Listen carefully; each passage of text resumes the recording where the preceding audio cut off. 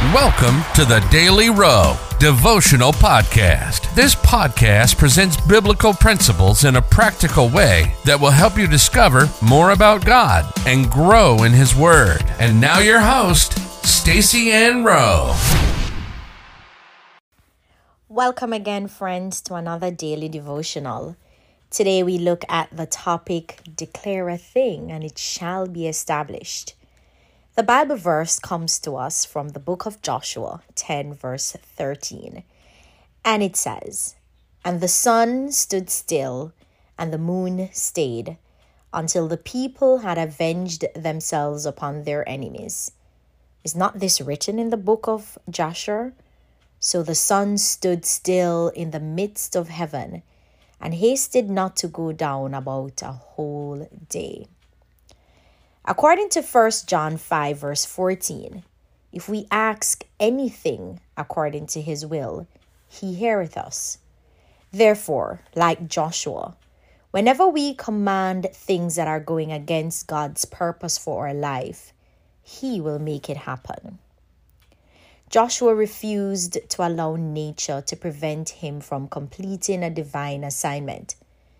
Because Gibeon had signed a peace treaty with the children of Israel, they had become detestable to 5 kings of the Amorites, and as a result, they decided to wage war against them.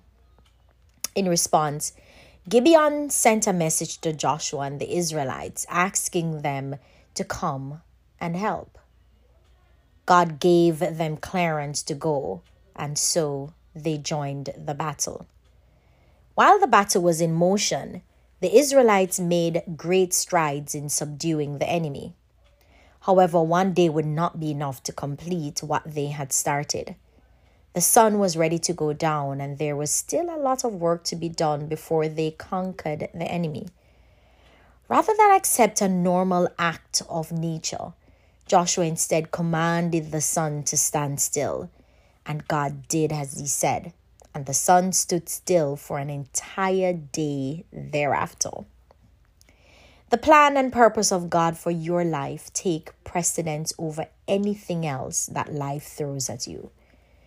Joshua's action came from an understanding that the destruction of the kings of the Amorites was in the will of God. And because that was the case, everything must be subjected to what God was doing, even nature. Consequently, he used his faith to speak to the sun, and it stood still.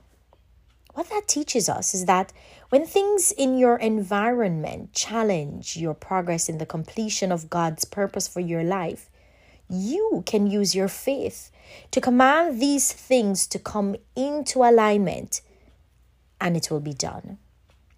It was by doing so that Joshua and the Israelites were able to finish what they had started.